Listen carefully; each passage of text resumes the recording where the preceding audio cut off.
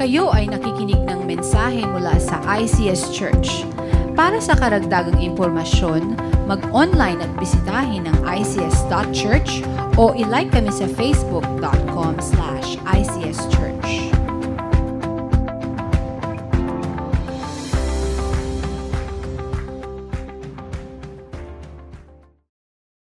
Ano po ang panalangin niyo para sa ating bansa? We pray that all of us are continuing to spend time in prayer, lalong-lalo na sa palapit ng eleksyon in our final week. Throughout this week, kung kayo po ay part ng ICS community or you're in our socials, we want to encourage you to spend time. I-set aside natin yung ating time alone with God. Siguraduhin po natin na we're praying as well for the Philippines, parating na eleksyon. Araw-araw po, meron tayong mga ipopost on our socials na mga prayer points at ini-encourage namin ng bawat isa na sama-sama po tayong ipanalangin itong mga bagay na ito. So abangan nyo po yan tuwing umaga, visit or check ICS Church on our socials para po sama-sama tayong ipanalangin ang upcoming election natin.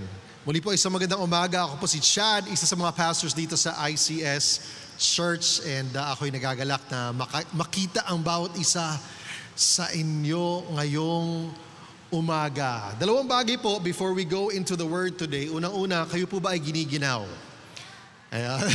Kung last week, init na init tayo, ngayon naman parang medyo malamig. At siguro yung iba hindi na anticipate yan, Kasi kala natin, mainit last Sunday, baka ngayon mainit uli. Di ba sabi ko sa inyo last week, madala kayo ng jacket? Yan, tinan nyo, wala kayong faith, di kayo nagtitiwala. Pero ayan na nga po, ayan di ba? Medyo malamig-lamig na. And we are still testing the ACs, hindi pa po lahat na-install. Kaya kung giniginaw kayo ngayon, mukhang mas giginawin pa yata next week kasi hindi pa nga lahat yan ay na-install pa. So may ilan pa rin po na tayong i-install. So do bring a jacket dahil yan meron tayong optimal temperature na kailangan i-maintain sa room para manatili siyang malamig. So kung medyo ginagawa tayo ngayon, bring a jacket next week to be sure you're kept warm, dito po sa loob ng auditorium. Pero kung medyo ginawa kayo ng konti, labas lang sandali. Mainit-init. Paglabas yun ng foyer, medyo warm doon ng konti. Tapos balik na lang uli sa loob. But one thing related po sa ating aircon, we realized may mga surprises na bumulaga sa atin habang tayo po ay nag-i-install. And so, we were able to spend, unang-una, we're thankful dahil na-cover natin itong gastusin na to. So far, we have spent 1.7 million. Praise the Lord, Kasi ang Panginoon nag-provide, di ba? Praise God for His provision. Pero yun nga lang, dahil meron minsan talagang mga unexpected surprises, isang bagay na surprise tayo, yung installers and our electrical engineers realized na yung lumang mga kable that we were hoping to still use, kasi sana, di ba, sayang yun, ay hindi sapat for the new ACs. Hindi siya kaya, masyadong maliliit siya at nagtitrip. Yung electricity, buti na lang gumagana yung circuit breakers natin. Safety function yon. So, yung po ay karagdagan expenses that we've had to cover an additional 200,000 pesos. So, again, I want to present this to you dahil nga, this is our church, ito po ay iglesia natin, sharing the burden, ika nga. So, if the Lord leads you, we want to encourage you to give above and beyond our usual tithes and offerings. Pwede po nyo i-designate dyan, ICS Aircon, pag nagbigay kayo, so we can meet the 200,000 on top of what we have already covered para po maging maayos ang tuloy-tuloy ng ating installation. So thank you for your generosity and thank you for doing that. Secondly, alam niyo po ba today is Sign Language Interpreters Appreciation Day? Alam niyo po ba yon? It is. So parang sabi nyo iba talaga, may ganun pala? Yes, meron. I received a message from our AGDM, Assemblies of God Deaf Ministries, si Tita Susan Abbott, reminding us that as she that is today. So kung hindi nyo po alam, we have a sign language community here. Meron tayong deaf church, and nagpapasalamat tayo sa ating po mga sign language interpreters. Si Kuya Joel Umbal is one of them, and si Tita Emmy Padla. Ayan, so you wanna express appreciation. Ayan, ganyan din yung palakpak. Ayan, si Kuya Joel is right here at the back, and he's gonna be signing later on at 10:30 a.m. Tatlong bagay pala. So thank you Kuya Joel, thank you Tita Emmy. If you're watching right now, salamat po sa inyong ministry to our signing community. And thank you as well for those of you who prayed. Last week was our General Council, our Assemblies of God National Convention. Maraming salamat po sa inyong panalangin. It was a successful one. We ended up electing several leaders in our movement po, Assemblies of God, part of our network. Pastor Ray Calusay was re-elected as our General Superintendent. And Dr. Fidel Monzon was newly elected as our Assistant General Superintendent. And Pastor Alex Fuentes, my former youth pastor, former ICS pastor din, was re-elected as General Secretary. And Pastor Edgar Salcedo was newly elected as our General Treasurer of the Assemblies of God. Ngayon siguro iniisip nyo, ano yun? I have no idea what that is. Okay lang po. But the Assemblies of God is part of our network. It's a movement here in the Philippines that we are part of. And globally, 70 million adherents around the world. The Global Assemblies of God, bahagi po yan ng ating network as a church. So thank you for praying and thank you for participating this past week. Last week, we started a new series called City on a Hill. City on a Hill. If you missed that, go to our YouTube channel and catch up. Find out what that is all about. This is part 2 of this series, and if you are taking note, you can write this down. Affect change where you are. Affect change where you are. Siguro minsan iniisip natin, no, pwede ba yun? Maari ba akong gumawa ng isang bagay, isang tao lamang ako? There's just me, I'm only one. I'm the only one. Is it possible for me to even affect change where I am? Posible bang mabago ko yung sitwasyon sa aking pamilya, sa aking trabaho, at lalong-lalo na dito sa ating bansa?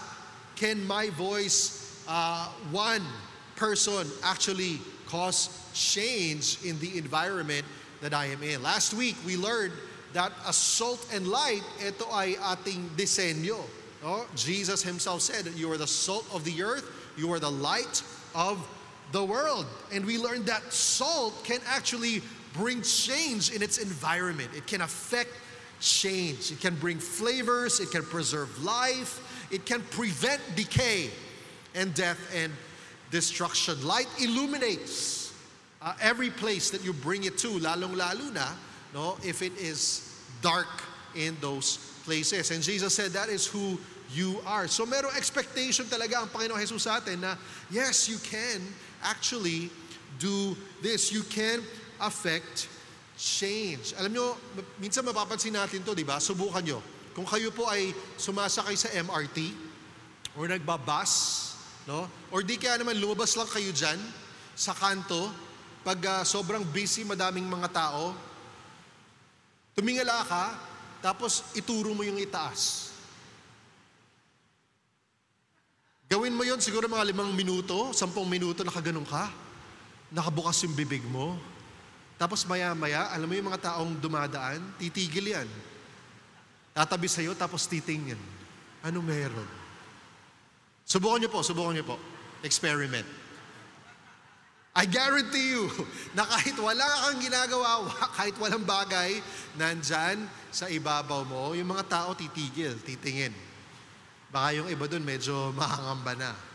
No? Ano ang nangyayari? I mean, it can happen, di ba? Minsan napapanood natin sa YouTube, no, yung mga pranks na ginagawa ng mga iba-ibang mga tao. No? Kahit wala ka, hindi ka kilala, bigla na lang. Or, biglang sisigaw. No, madaming mga tao, bigla kang sisigaw. O lahat, maaalarma. Baka lapitan ka lang ng security guard, no, pag ginawa mo yon sa loob ng mall o sa mga busy places. Pero you can affect change. kahit yung attention lang, makukuha mo yan. Pero siguro, higit doon, the change that we're talking about is beyond that. Hindi yung dahil KSP ka o kulang ka sa pansin, gagawin mo yung bagay na yon. Pero you wanna affect change for the better. For good, di ba? Yun ang nais natin gawin. We wanna affect change for good. At ako po'y naniniwala na kahit wala kang pwesto, kahit hindi kayong boss, no? Kahit hindi kayo hari, we can actually do this. Bakit? Kasi sabi ni Jesus you're the salt of the earth, you're the light of the world. At yun po ang nais natin tingnan sa araw na ito. We're gonna learn about 3 things that can help us affect change where we are.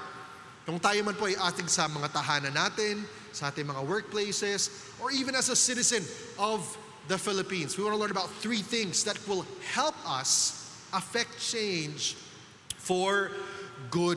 So here's the big idea for today. No? Our convictions help us make choices with clarity and courage. No? Yung ating pananaw, yung mga convictions na meron tayo. Importante po ito to actually affect change where you are. Makita po natin yan. Pag isang tao ay kumbinsi na talaga siya, he is convicted without a shadow of a doubt na yung mga pinapaghawakan niya, pinapaniwalaan niya ay katotohanan, alam mong gagawin yan, he's gonna try to convince you as well. Naranasan niyo po ba yun? Di ba? Yung iba sa atin dito talaga mainit na mainit, di ba? Sa mga mga taong gusto natin iboto, whether it's national or local, di ba? Meron mga tayong listahan. May listahan na po ba kayo?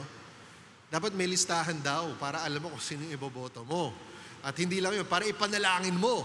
Kasi mamaya, bago May 9, mangusap ang Holy Spirit sa'yo. Sabihin sa'yo, hindi yan, palitan mo yan. No? So you need to be praying through that list. No? Pinag-aaralan. Pero may mga tao talagang convict sila. Yung convictions nila, yung paniniwala nila na hindi, dapat ito. Dapat itong tao na ito, dapat itong bagay na ito. And they're convinced without a shadow of a doubt na ganun. O di kayo naman, mamaya, pag tanghalian na, no, sa pamilya nyo, magdi-decide, mag-uusap, saan tayo kakain? Sino man nanalo dyan? Usually yung pinaka-strongest conviction, di ba? Hindi, dito tayo, ramen ang gusto ko. Hindi, gusto ko inasal No? Hindi, alam mo kung bakit ramen? Kasi ganito, ayan, o di ba? Ko-convince ka na. It's gonna encourage you to try to make that decision. So, usually, yung convictions natin, pag meron tayong clear convictions, clear principles, values, na nandun na that's in place, pag dumating yung choices na haharapin natin, pang araw-araw, mas magiging clear kung ano yung dapat nating gawin at mas magiging courageous nga or bold tayo sa pag-decide ng mga bagay-bagay. It may not always be easy, di ba? Kasi minsan yung choices mo, kahit meron kang clear convictions, minsan yung choices mo hindi magiging madali. Pero kung clear yung principles mo, that is motivating your convictions, you will know the choice you have to make. Kahit minsan hindi ganon kadali. Kasi in reality, minsan talaga hindi.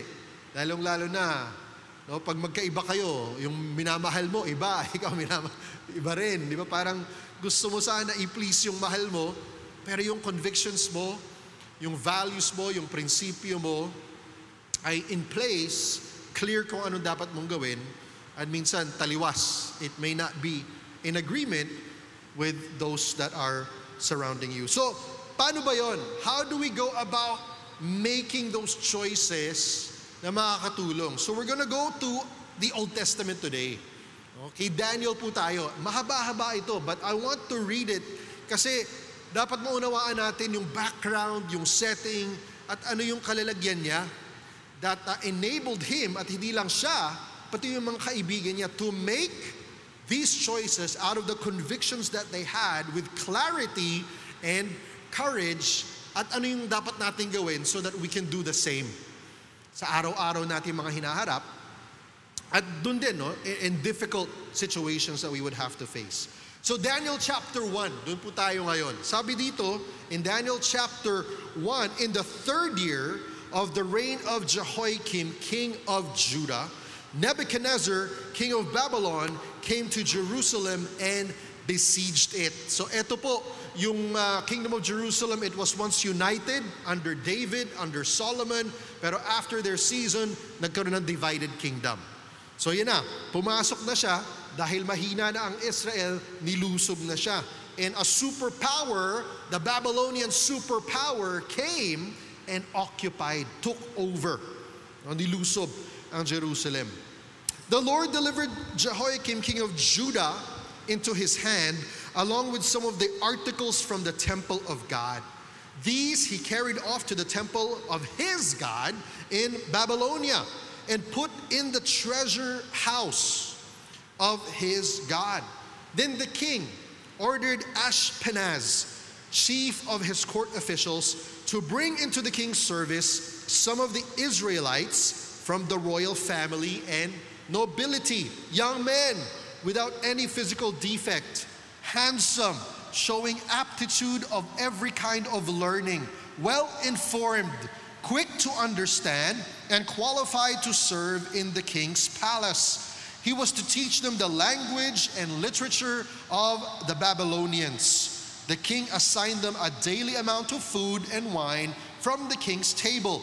They were to be trained for 3 years, and after that, they were to enter the king's service. So hindi lang yung paglusob, pagsakop sa bansa ang ginawa.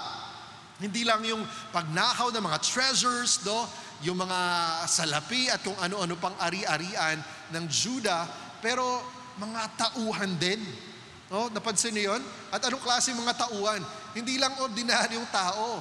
This is how it is, in the world, like this Babylonian culture, hindi naman sila sumasampalataya sa Diyos, kagaya ng mga Jews, kagaya ng Judah or Israel. Ibang pananaw nila, makamundo sila, they were pagan. Pero meron silang hinahanap. And kung titignan natin, sasalarawan natin sa mundo, it seems na the world seems to look for these kinds of things as well. Ano yun? Diba? Unang-una, tinitingnan nila, ano mang background mo? Matino ka bang tao? Maganda ba yung breeding mo? Diba? Maganda ba yung family name mo? Sabi nila, kung maganda yan, oy, gusto ka namin. Gwapo ka ba? Maganda ka. Diba yun? May qualification na ganun. Kung gwapo ka, kung maganda ka, kasama ka dito. So look for those who actually look good. Grabe, may ganong quality. Ang Babylon, hinahanap nila, good looking, ayan lang ang kukunin natin, nobility, dapat royal family, dapat maayos yung dugo mo, maharli ka, yung mga ganon. Tapos, hindi lang ganoon, dapat matalino ka. Dapat nakakaunawa ka ng mga bagay-bagay. Hindi lang yung alam mo, pero natututunan mo rin, marunong ka. Pag-aralan at ibang-iba, you understand. So, yung mga qualities, highly skilled, good-looking, mga external qualities na hinahanap ng Babylonians. Anong purpose nila? Para pagsilbihan ang hari. So parang yung the best of the best lang ang hinahanap nila, at pag hindi ka swak doon, hindi ka qualified, hindi ka kasama dito, etsapuera ka. Siguro yung lower things ang gagawin mo, yung mga mahirap na bagay. Pero ito yung the best, in Judah, nobility, royal, good-looking, highly skilled. Ayan, kunin yan, turuan sila patungkol sa Babylonian culture, rules, regulations, because they will serve in the king's court. At papakainin sila kung ano yung kinakain ng hari, ganun din ang ibibigay sa kanila. Antindi, no? Siguro kung nandun ako, Pastor Sam, hindi ako ka-qualify. Kasi, una-una, hindi ako royal blood. Okay lang naman, medyo may looks ng konti. Pero siguro doon sa una pa lang, royal blood, nobility, bagsak na bagsak na. Wala na. Medyo may alam naman ng konti. Pwede mag-aral. Diba? Okay naman siguro, pasado naman siguro doon, Pwede naman siguro, pero wala sa una pa lang, wala na. So I don't know if I would make it, Baka yung iba sa atin dito, baka pasado dyan, di ba? Yung mga royal nobility dito sa atin, pasok na doon. Pero siguro hindi. And it seems in the world, kung titignan natin, parang sa kamunduhan, ganun Parang kung ano yung hinahanap ng mga Babylonians, parang sa mundo, ganun. Ganun din ang mga hinahanap. Kung titignan natin yung mga competitions, yung mga kalagayan sa mundo. Actually, kahit sa trabaho, di ba? Ang tindi ng competition. Tatanungin, saan ka nag-aral? Saan ka nag-graduate? Di ba? Nakakatawa nga minsan kasi sinasabi, dapat meron ka ng work experience. Kaka-graduate ko pa lang Paano yung work experience? Di ba? For you to qualify for this job, dapat may work experience ka. Di ba dapat bigyan mo muna ako ng trabaho para magkaroon ng experience? No? O dapat, para bigyan kita ng valid ID, dapat may magpakita kang valid ID din. Ha? Parang kamot ulo. Paano yun? Valid ID. Minsan confusing, no? Pero in the world, yung mga standards na gano'n, no? May mga expectations na gano'n.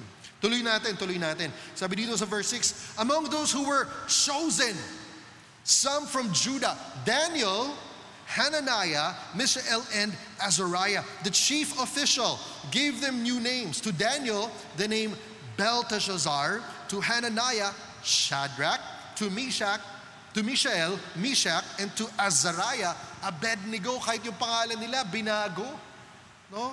Para mas magbagay at siguro para makalimutan nila na, alam mo yun, dito na kayo, bahagi na kayo ng empire namin. Dapat talikuran nyo na yung identity nyo na pinanggalingan nyo. But Daniel, interesting, verse 8, Daniel resolved not to defile himself with the royal food and wine, and he asked the chief official for permission not to defile himself this way.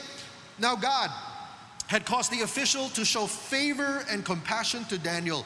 But the official told Daniel, I am afraid of my lord, the king, who has assigned your food and drink. Why should he see you looking worse than the other young men your age?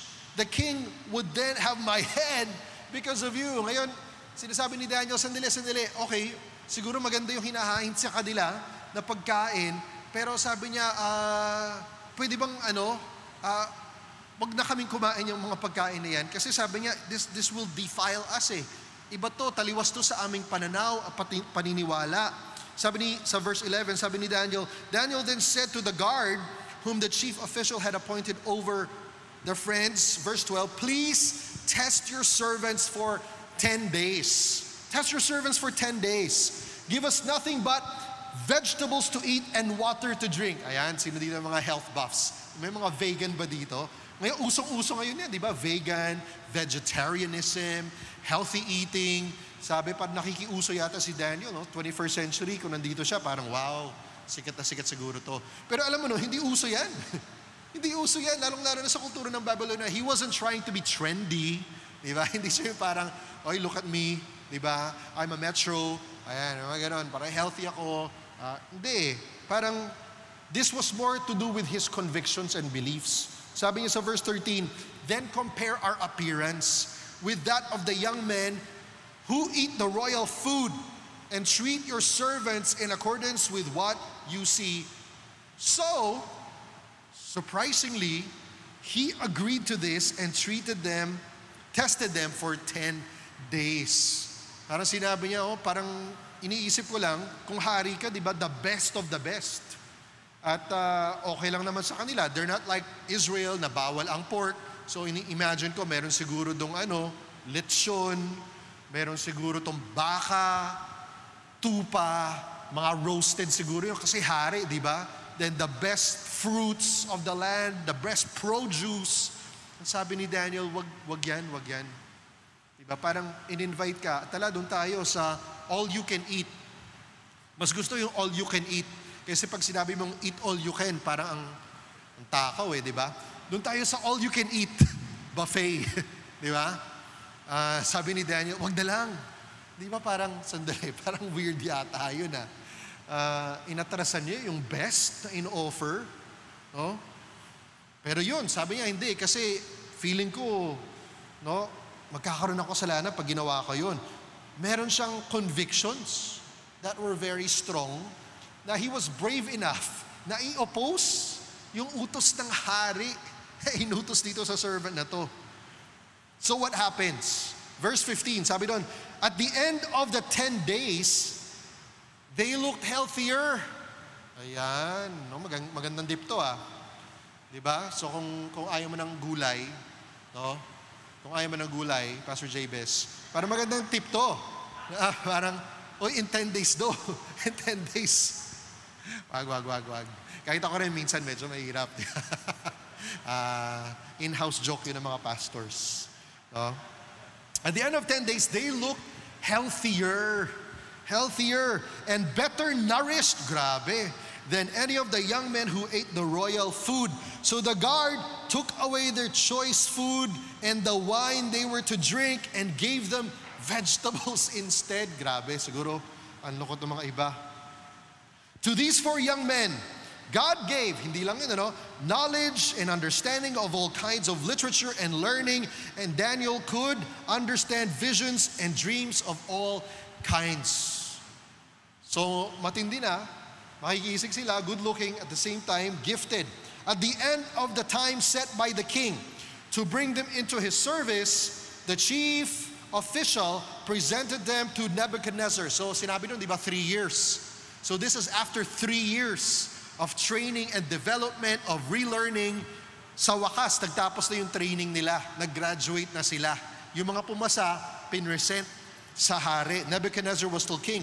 The king talked with them, and he found none equal to Daniel, Hananiah, Mishael, and Azariah.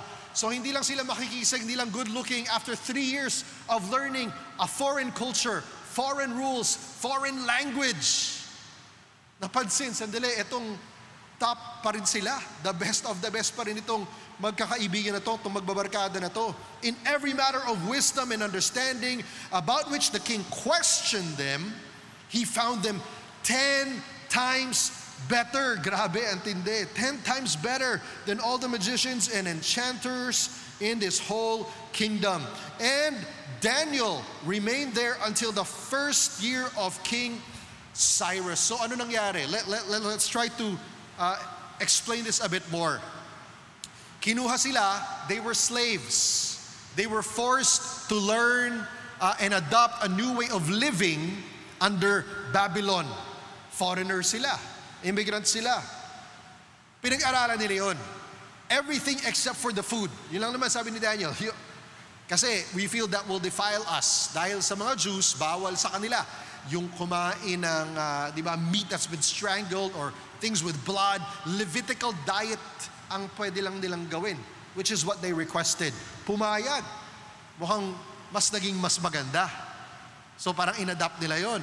Pero hindi lang yun, It says here that God gifted them with the abilities. Binigyan sila ng favor and grace ng Panginoon na maging mahusay sa lahat ng mga bagay sa pinag-aralan nila. To the point na kahit yung mga locals, yung mga Babylonians, hinigitan pa nila. Sabi nga, 10 times better. Grabe, no? If the Lord grants favor and pours grace on you, ganun ka talaga. Talagang aangat ka. And it's gonna cause you to be better than anybody else. Pero yung verse 21, maiksi lang to. Sabi dyan, Daniel remained there until the first year of King Cyrus. Sino yung hari dito ngayon? Si Nebuchadnezzar. Ano yung citizenship niya? Ethnicity niya, Babylonian. So after Nebuchadnezzar, they would serve him well. At sabi nga doon, meron siyang gift of dream interpretation. He would actually end up interpreting Nebuchadnezzar's dream. At lahat yun matutupad, mangyayari. Nebuchadnezzar would actually submit to that kasi pangungusap ng Panginoon Diyos yun sa kanya. It was judgment. But he would humble himself. And so God would continue to bless Nebuchadnezzar. Pero yung anak niya, iba. His son, after Nebuchadnezzar is no more, si Belshazzar comes into power. Daniel serves Belshazzar. Pero actually, nakalimutin nga ni Belshazzar na nandun siya. So medyo matanda-tanda, middle age na siya siguro at this point. And he continues to serve him. Ganun din ang ginawa niya. He interpreted a dream for Belshazzar. Pero si Belshazzar, he did not humble himself. No, instead, nagpatuloy siya sa maling gawain niya. So yung judgment ng Panginoon based on the dream that was given to his dad, Nebuchadnezzar, eventually nangyari yun. Sa time na ni Belshazzar, another nation that was another superpower came into being, the Medo-Persian Empire. And they overcame Babylon. No, sinalaki nila ang Babylon, kasama nga na doon ang Israel, ang Judah. Pero you know who was still there? Daniel was still there. And the new king was now Darius. He was a Persian. But under Darius, ano nangyari uli? Dito natin mababasa yung diba, Daniel in the lion's den. Isa nangyari yun. It was actually under the Persian king. Dahil maraming nagselos kay Daniel, at this point, medyo matanda-tanda na siya. Sabi ng mga scholars, 80 years old na. Now remember, sa time ni Nebuchadnezzar, they were young men, teenagers. By the time he was on the third king and a second empire, matanda na siya, senior na siya. So he wasn't a young man. When he was thrown into the den of lions, matanda na siya nun. Pero apparently, bakit siya tinapon doon? Kasi ganun din, may mga conviction siya na hindi niya kinompromise. No? Dahil meron mga inggit kay Daniel, kinonvince nila si King Darius. King Darius, gumawa ka ng utos na pag meron tumorotot, when the trumpet sounds, lahat will bow down and worship your idol. Eh si Daniel, sabi niya in the story, he just did what he normally does. Kumbaga, nung sa kabataan pa niya, hanggang sa katandaan niya, nananalangin siya 3 times a day in the direction of Jerusalem. Dahil exiles nga sila di ba? Alipin sila. So he would pray towards Jerusalem dahil nandun yung temple. So he did what he usually did. He prayed, he bowed down, at ayun na, ginawa yun. Paraan ng mga inggit sa kanya para sabihin, Hari, di ba? Sinabi mo, ito yung utos, hindi pwedeng buwagin yung utos na yan. Ayun yung isa sa mga advisors mo, hindi ginawa yun. And because of this, he had to be thrown in the den of lions. Pero mahal actually siya nung hari, revered siya nung hari. And God, what does God do? God shows favor to Daniel, rescues him, and instead yung mga kalaban niya ang tinapon dun sa lions den. And he would go on to serve throughout Darius's reign. At kagaya na sinabi dito, even in the first year of the next king, Cyrus, another Persian king, would come before he finally dies and is no more. Ang tindi, no? I mean, God would use Daniel and his friends, Hananiah, Mishael, and Azariah. Another miracle that took place, sila rin, they would not bow down to the idol, they're thrown into a fiery furnace. Pero habang nandun sila, nagliliyab yung apoy, nakita nila merong fourth person. And it tells us the fourth person was the Lord himself who rescued them. So God did so many things in their lifetime. He performed signs, wonders, and miracles na dahil dun sa mga bagay na yun, yung mga hari na pinagsisilbihan nila, sinabi, there is no other God like Daniel's God. There is no other God like Hananiah, Mishael, and Azariah's God. Na kung kukutsain nyo, sisiraan nyo, no, kayong malalagot sa akin. But they are to be worshipped and to be revered. They were able to influence an entire empire because of their convictions. Dahil hindi sila nag-bow down, hindi sila nag-give in, patungkol sa mga bagay-bagay na isipin natin sa nila, kahit yung pagkain, di ba pagkain lang naman yan But their convictions were so strong that this would cause them to sin against their God, that in their young age, clear na yun sa kanila, hanggang sa kanilang katandaan. So several things, I was looking at this as I was studying, and preparing for this message, meron mga bagay tayong makikita dito, no? We can also experience the same thing in our own life. Kung nais natin makita ang pagkilos ng Diyos sa ating buhay, sa loob ng ating pamilya, sa ating tahanan, sa ating workplace, and yes, even in our country, we can learn from these 4 friends dahil sa ginawa ng Diyos sa kanilang buhay. Unang-una po, ito yung unang makikita natin. We need to determine the foundation of our convictions. Kasi minsan, hindi clear sa atin to Ano ba yung prinsipyo ko sa buhay? Ano ba yung magiging sandigan ko? Ano magiging point of decision making ko sa araw-araw? Kung hindi po to clear sa atin, ngayon pa lang, ay mahihirapan tayo. Mamaya, pag oras na ng kainan, di ba? Minsan masarap talaga kumain. Pero sandali, may lahi kayong high blood. Sa amin yun. May lahi kayong diabetic. Sa akin din yun. So, minsan kahit gustong-gusto mo na, At kahit gusto mo pang dagdagan pa, di ba? If there's a clear value that you have na, hey, health is wealth. Ayan, ganon. Or kumbaga, to be healthy is more important than to satisfy your palate. Yung pagtikim natin. Diba? Or, maybe mas deeper than that. Kung meron kang isang core value na gusto ko, makita ko yung mga apo ko at ma-enjoy pa sila sa katandaan ko. O diba? Magandang core value yun because later on when you get older, paano mangyayari yun? You have to make decisions now. Diba? Kung gagawin ko tong bagay na to, kung hihigitan ko to, if I will continue this lifestyle, mangyayari ba yun? When I reach that point of my life, sabihin natin, sadali, napakababaw naman yan, pagkain lang yan. Yes, but that is a conviction na meron tayo. Diba? Gusto ko maging kasama yung niligawan ko na naging asawa ko hanggang sa katandaan namin. Meron nga kaming usapan medyo corny sa iba to, pero gusto namin na pag namatay kami, magkasabay. Kasi ayaw namin maiwanan yung isa. Diba? Parang ganon. Si Pastor Sam may ibang dahilan tanongin sa kanya, bakit ayaw niya? Kinuwento niyo yung one time No? So, ano yun? I mean, for you, ano ba yun? Because that will determine yung mga choices na gagawin mo ngayon. And siguro more than that, spiritually speaking, kung mga Kristiyano tayo, God or Jesus needs to be in our foundational core values. Dapat siya yung ultimate determining factor natin. Patoko sa mga convictions natin na magdidikta sa atin kung anong dapat nating gawin. And for Daniel, hindi niya nag-antay, hindi niya iniisip na, ay bata pa ako, mamaya ako nalang gagawin yun. Doon ko nalang babaguhin pag medyo matanda na. No, as a young man, ito yung nakikita ko kung bakit hinayaan yung favor ng Panginoon manatili sa kanya hanggang sa katandaan niya.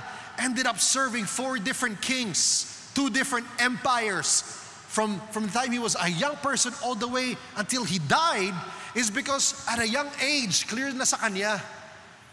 Yung magdedetermine ng convictions ko ay hindi yung feelings ko, hindi yung mga popularity things that's around, hindi yung kung ano yung uso, kung ano yung nararamdaman ko, kung hindi ang Diyos. Ang Diyos ang magdedetermine ito. At kung clear na kasalanan itong gagawin ko, if I do this, it will be sin against my God, eto na yun, yung conviction ko, I will not do it.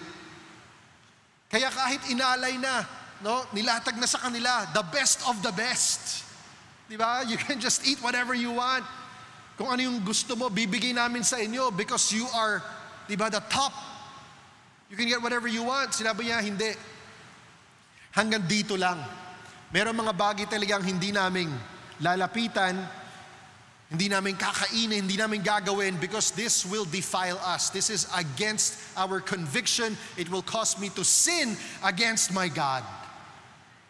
That's why his friends, very clear sa kanila, Very clear sa kanila na nung sinabi, uy, yumuko kayo, mag-bow down kayo dyan sa idol na yan kasi kung hindi, mamamatay kayo. You will be thrown in the fiery furnace. You will be thrown into the lions para kainin, patayin. Ano yung sinabi ng 3 kaibigan niya? Si Hananiah, Mishael, and Azariah. Sabi niya, we will not bow down. Because that's idolatry. That's saying na, sige na, I'm gonna serve this God. Wala naman siguro makakita sa atin, di ba? Tayong tatlo lang naman nandito. No. God knows. He's the one that I want to honor. So we will not, hindi kami yuyuko. We will not bend our knees. And we believe that He will save us. Wow. Di ba? Tindi nun. Parang si Daniel, parang pakainin nyo kami and check us out 10 days from now. Grabe, di ba? Very bold. Test us. We will not bow down. But even if He does not save us, we will still not bow down. Grabe. That's convictions. That's a clear conviction. Kung klaro yung foundations, kung na-determine natin beforehand, bago pa dumating yung kahirapan na yon, kung pinapractice na natin ngayon, when we're made to face those choices, we will know clearly, courageously, how to make those choices. Bakit yung convictions kasi, it's already in place. Yung foundation niya, na-determine na. No? Hindi siya based sa feelings, hindi siya based sa uso, hindi siya based sa ito yung ginagawa nung, di ba, ina-idol ko, o yung asawa ko, o yung boss ko. Hindi eh. Even though it was the king, we have to say no. Even though it will require you, dali, mafa-fire ka. Matatanggal ka sa trabaho. Hindi, mawawala tong relationship na to. Hindi, mamamatay ka. I mean, literally, even death. No, sorry, we cannot. Because our convictions and our core values is rooted in God. And God has clearly said, when I do this, this is sin. This is sin. So meron mga bagay talaga sa mundo na to, clear yun, that it is sin. There are other things that we have to weigh and to balance and to find out, Lord, ano ba? And I really believe God will give us discernment kung ano dapat natin gawin, even in areas na maaring sabihin natin gray areas, na hindi sinabing outright na kasalanan siya. The Holy Spirit can still lead us. So determine that. Secondly, how can we affect change where we are? We need to honor people. Alam mo, just because we're Christians, just because we know the truth, di ba, hindi naman dapat natin ipagyabang yun. Because Jesus never did. And the example of Daniel, Azariah, Mishael, Hananiah, hindi natin nakita yon. Hindi niya sinabi na, ay talaga, yung pagkain niya, ako, mamamatay kayo dyan. Pag kinain niyo yan, hindi, makasalanan yung gagawin niyo. Walang ganong klaseng words na sinabi si Daniel. He only spoke about his conviction. Diba? Hindi siya nag-pronounce ng judgment dun sa mga tao na iba. Ang sinabi niya lang dun sa nag-uutos sa kanya, sandali, if we do this, we will defile ourselves. This will be a sin against our God. This goes against our convictions. Hindi naman namin ini-impose to sa inyo. Pero ito yung sa amin. Pwede lang, okay lang po ba? Di ba? Can we? Just test us. Tingnan mo. At kung hindi ka satisfied sa results, after 10 days, do what you will. Wow. Di ba? So ano makikita natin doon? Doon, ginamit niya pa nga yung please eh. Di ba? Parang please. Hindi siya nagyabang. So, Daniel showed that he recognizes these individuals. There was respect, there was honor in that relationship. Na kahit kami mga alipin, kahit sinakop nyo kami, kahit meron kayong iniutos sa amin, but because that's against us, alam mo yun, we're not gonna protest, pero we just wanna express in respect, in honor, ito yung mga bagay na kung pwede lang sana. Diba? So makikita mo doon yung pag-recognize nila yung position nitong tao na to kasi may tungkulin din siya eh. At in-explain niya kay Daniel, alam mo, kung hindi mo gagawin to, ako ang papatayin ng hari. Ako ang papatayin ng hari. So anong ginawa ni Daniel? Sige naman, subukan lang natin. No? Let's try it for 10 days. After 10 days, kung sa tingin mo, diba, hindi siya maganda, then you can decide what you want. And that could be either way. Ibig sabihin na tanggal na kayo, papatayin na kayo. I mean, it could be different kinds of results, di ba? Pwede mangyari doon. Pero in-honor niya. Ni-recognize niya yung posisyon ng tao. Minsan, doon siguro dapat maging maingat tayo. Even in our work. You know, how we communicate, how we talk, how we honor the people around us. Even it's opposite to what we believe, our convictions, hindi naman kailangan maging bastos. Hindi naman kailangan maging mayabang. Bakit? Because that is not a fruit of the Spirit, di ba? Yung 9 fruits of the Spirit, walang kasama doon na kayabangan. Walang kasama doon na kahambugan. In fact, the opposite is there. It says gentleness, love, kindness, peace. Yun ang nakalagay doon. And so I believe if we follow that path, if we learn to honor people the way Jesus honored those in authority, even though he knew he was the Son of God, he honored Pontius Pilate. He honored, di ba, the religious leaders. And there were times that talagang napuno siya ng righteous anger and he would speak against.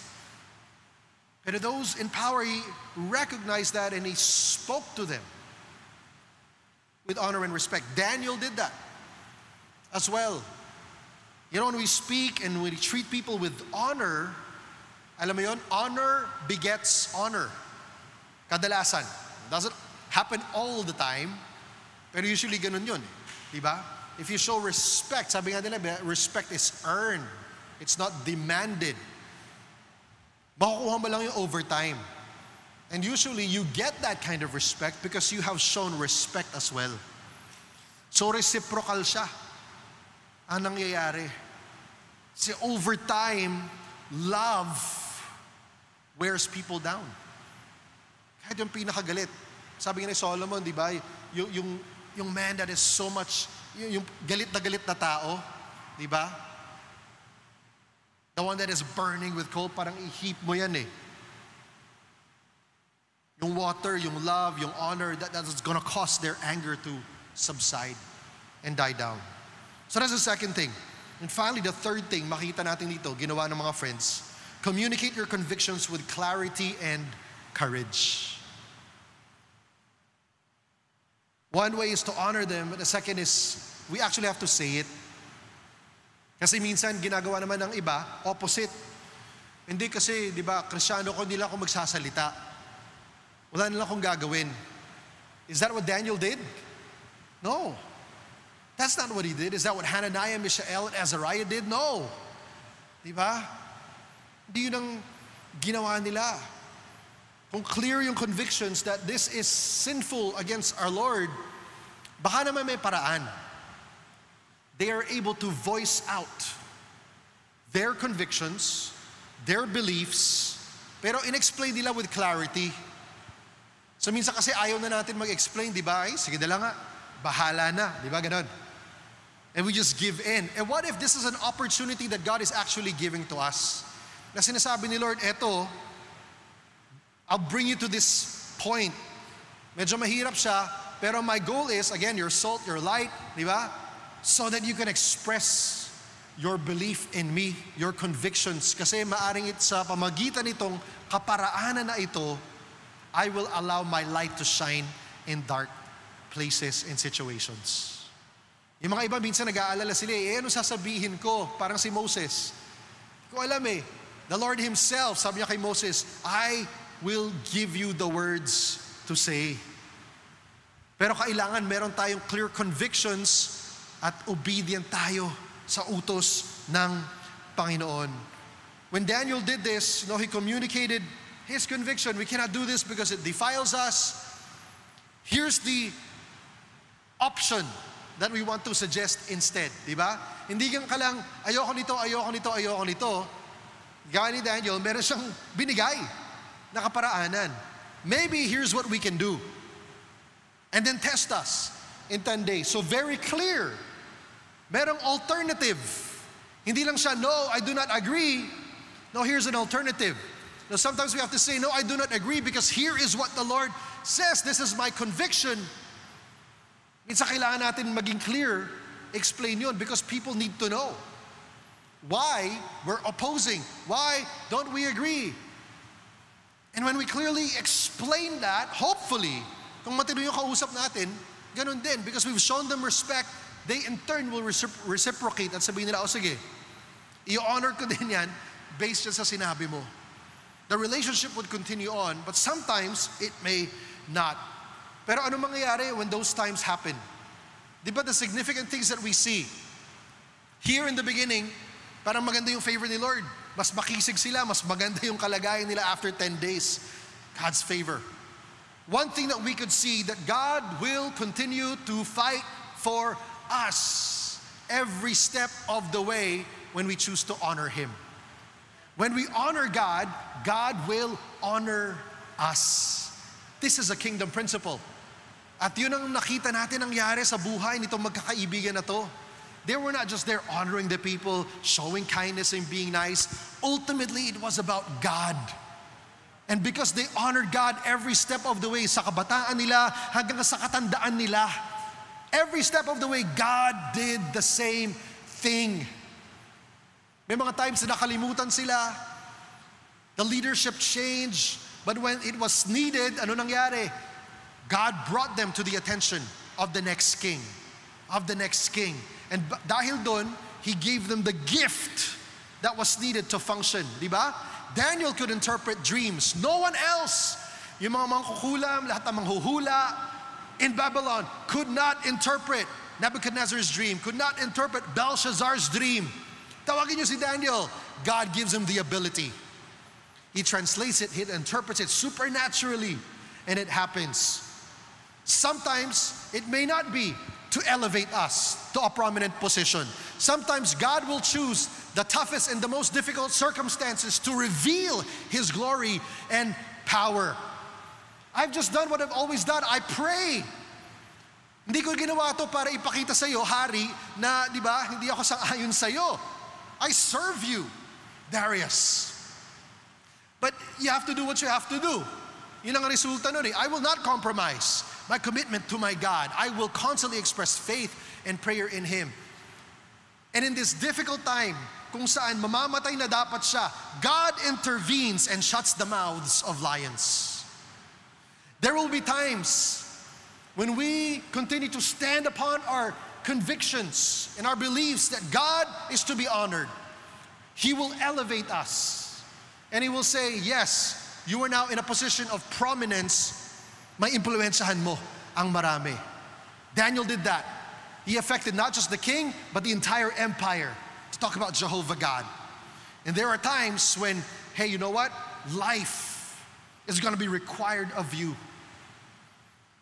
Sa storya na to, nakita natin kung paano niligtas ng Panginoon ang bawat isa. But there will be times when God will not intervene. He will say, you know, it's time for you to come home. Marami mga missionaries naranasan na yun. But you know what? Because of their seed, there was a great harvest that happened. David Livingstone was one of those who went to South Africa. South Africa is not the South Africa we know today. South Africa is a very developed country, no? One of the most developed countries in the continent of Africa. Pero si David Livingstone, in the 19th century, nagpunta siya doon, doktor siya. Sumusunod lang siya sa Panginoon to follow God's leading, to go into this country to share the good news that came from Jesus Christ, that there is another way. Pero alam mo, pagdating niya doon, sunod-sunod ang mga problema hinarap niya. Namatay isa-isa yung miyembro ng pamilya niya. At kahit marami na siyang pinapangaralan, kahit isa wala sumasampalataya sa Panginoon. It was only after he died that the person who was closest to him became a follower of Jesus. Pero alam mo, kahit dun sa lifetime niya, it seems to him, siguro sa tingin niya, failure siya. But after his death, ano nangyari? Ni-raise up ng Panginoon yung isang South African native to become a mighty evangelist to spread the word of God to the rest of South Africa. Today, if you go to South Africa, it's predominantly a Christian nation. And it started because somebody chose to give their life. Minsan, what can one person do? Napakalaki ng task. Napakalaki ng, di ba? Napaka-immense ng responsibility. Can one person do anything? Yes. If we have determined what our foundations are, of our convictions, if we show honor to the people around us, if we communicate with clarity and courage and boldness, why we believe what we believe in our stories, alam mo, the Holy Spirit Himself will take that and cause it to change the environment where we are in. He did it with Daniel. He did it with David. Yung servant girl na asawa ni Naaman, sinabi niya, dali, meron kang bulutong, meron akong kilalang propeta. Pumunta ka dun sa lugar na yon, and you may be healed. We don't even know the name of that servant girl. Pero we read about her now, thousands of years later, because she believed that she could. She was convinced that that prophet, Elisha, could make a difference, that God could speak on her behalf. She communicated with honor. She communicated with clarity. And God did the rest. Queen Esther did the same. If I die, I die. An orphan girl. Hindi naman karapat-dapat. But God opened the door for her to become queen. And when it was needed most, kahit minsan ayaw niyang gawin. Bakit? Kasi nga, her life might be taken from her. Yung sinabi, if I die, I die. Sige na, gagawin ko na. And she approached the king without being summoned, which can mean death. Pero dahil dun, ginawa ng Panginoon, di ba? Clear convictions, honoring those surrounding her, communicating with clarity. God ended up saving the death of an entire generation and an ethnic group because somebody chose to speak up. Today, God continues to do the same. Napakaraming nameless and faceless individuals around the world, in workplaces, in the halls of government, no? In entertainment, in communities, that because they know that this is what God has called us to do. We are salt, we are light, our convictions are clear. Hindi kami mananahimik.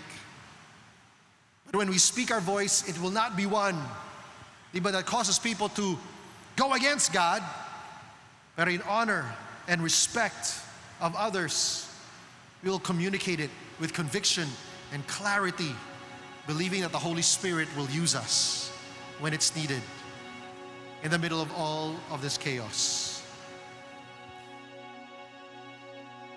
In about a week's time,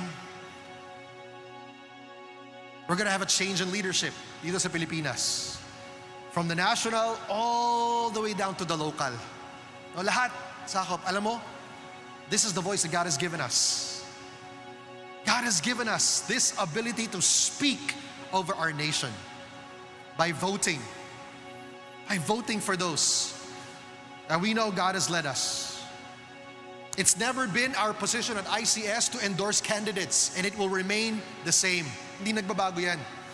Kasi naniniwala kami ng Banal na Espiritu na nangungusap sa bawat isa sa atin. One thing that we should know, no single candidate can save our nation. Only God can do that. Ang tanging Diyos lamang pwedeng gumawa nun. Kung pag-aaralan natin, makikita natin, yes, lahat, mga kandidato, they have good points, they have bad points. So nasa atin ang pagsisiyasat. Nasa atin ang burden ngayon that God has put us. You need to pray to me. You need to do your research. You need to find out how can you affect change in the nation that I have put you in today. For Daniel, it wasn't even his own nation, di ba? Foreigner nga siya eh. Pero kahit foreigner siya, kahit banyaga siya, na-influensyahan niya the entire empire. How much more for us? There are so many of us who believe in God, so many of us who profess to be followers of God, who has planted us here. And I know without a shadow of a doubt, nagagawin at kikilos ang Panginoon when we come to Him in prayer and when we do what we're supposed to do. Because that is part of what being salt and light is. Maaari yung ibang sa atin, we're not even thinking about the election. Baka di ka pa nga nakaregister eh, di ba? Pero iniisip mo ngayon, bata pa ako eh. Ano pwede ko gawin? You can clarify in yourself, sa sarili mong buhay ngayon, ano ba yung paninindigan mo? Susunod ka lang ba sa nakikita mo sa TikTok, sa social media, kung anong uso? Or are you going to let God determine what's right and what's wrong? If like Daniel, tutularan natin siya, hindi magiging mahirap ang ating pagtanda. Because if you can clarify that now at a young age, the next decision will not be as difficult as the previous one. Kung klaro sa'yo, hindi si Lord ang foundation ko. God's Word is my foundation. Jesus, the Holy Spirit will determine and mold my convictions. That will affect the kind of people that you choose to surround yourself with, who you allow to influence your life, anong dapat babasahin mo, anong paniniwalaan mo, what kind of marriage you will build, what kind of parent you will become, what kind of child you will be to your parents, what kind of disciple you will be if your core convictions are founded in God and in Jesus Christ. So regardless kung anong ating hinaharap ngayon, makita natin through the example of Daniel, if that's clear for us, if we're honoring God first and foremost and He's at the center of everything, yung choices natin sa araw-araw can affect in one way or another. Ripple effect yan eh, di ba? Not just our life, but the life of the people around us. Kasi kahit tumayo ka lang sa kanto, gumanong ka, may influence ka na eh. E paano pag nalaman nila na talaga, yan ang pananaw mo, yan ang pananindigan mo, and you live in honor and love and respect of those around you by remaining steadfast in that conviction, God will work beyond what we could ask or even imagine. So today as we end, tayo pong lahat ay tumayo. And it's gone past our time, but again, we want to encourage you just to continue to seek the Lord and ask the Holy Spirit, would you let me know what I'm supposed to do right now? Tulungan mo ako, O Diyos. Meron ako mga ibang desisyon na kailangan gawin ngayon. Some of you need to make a decision right now to order your life. May mga relationship na nasa kaligtaan mo and God is telling you right now, friend, alam mo, hindi mo mararanasan ang pagpapala ko sa buhay mo hanggang ayusin mo, sumunod ka sa inuutos ko sa'yo. It might be to pause, to take a break from that relationship. Or maybe to totally cut off, to stop that relationship kasi hindi siya kaaya-aya sa Panginoon. It is sin against God.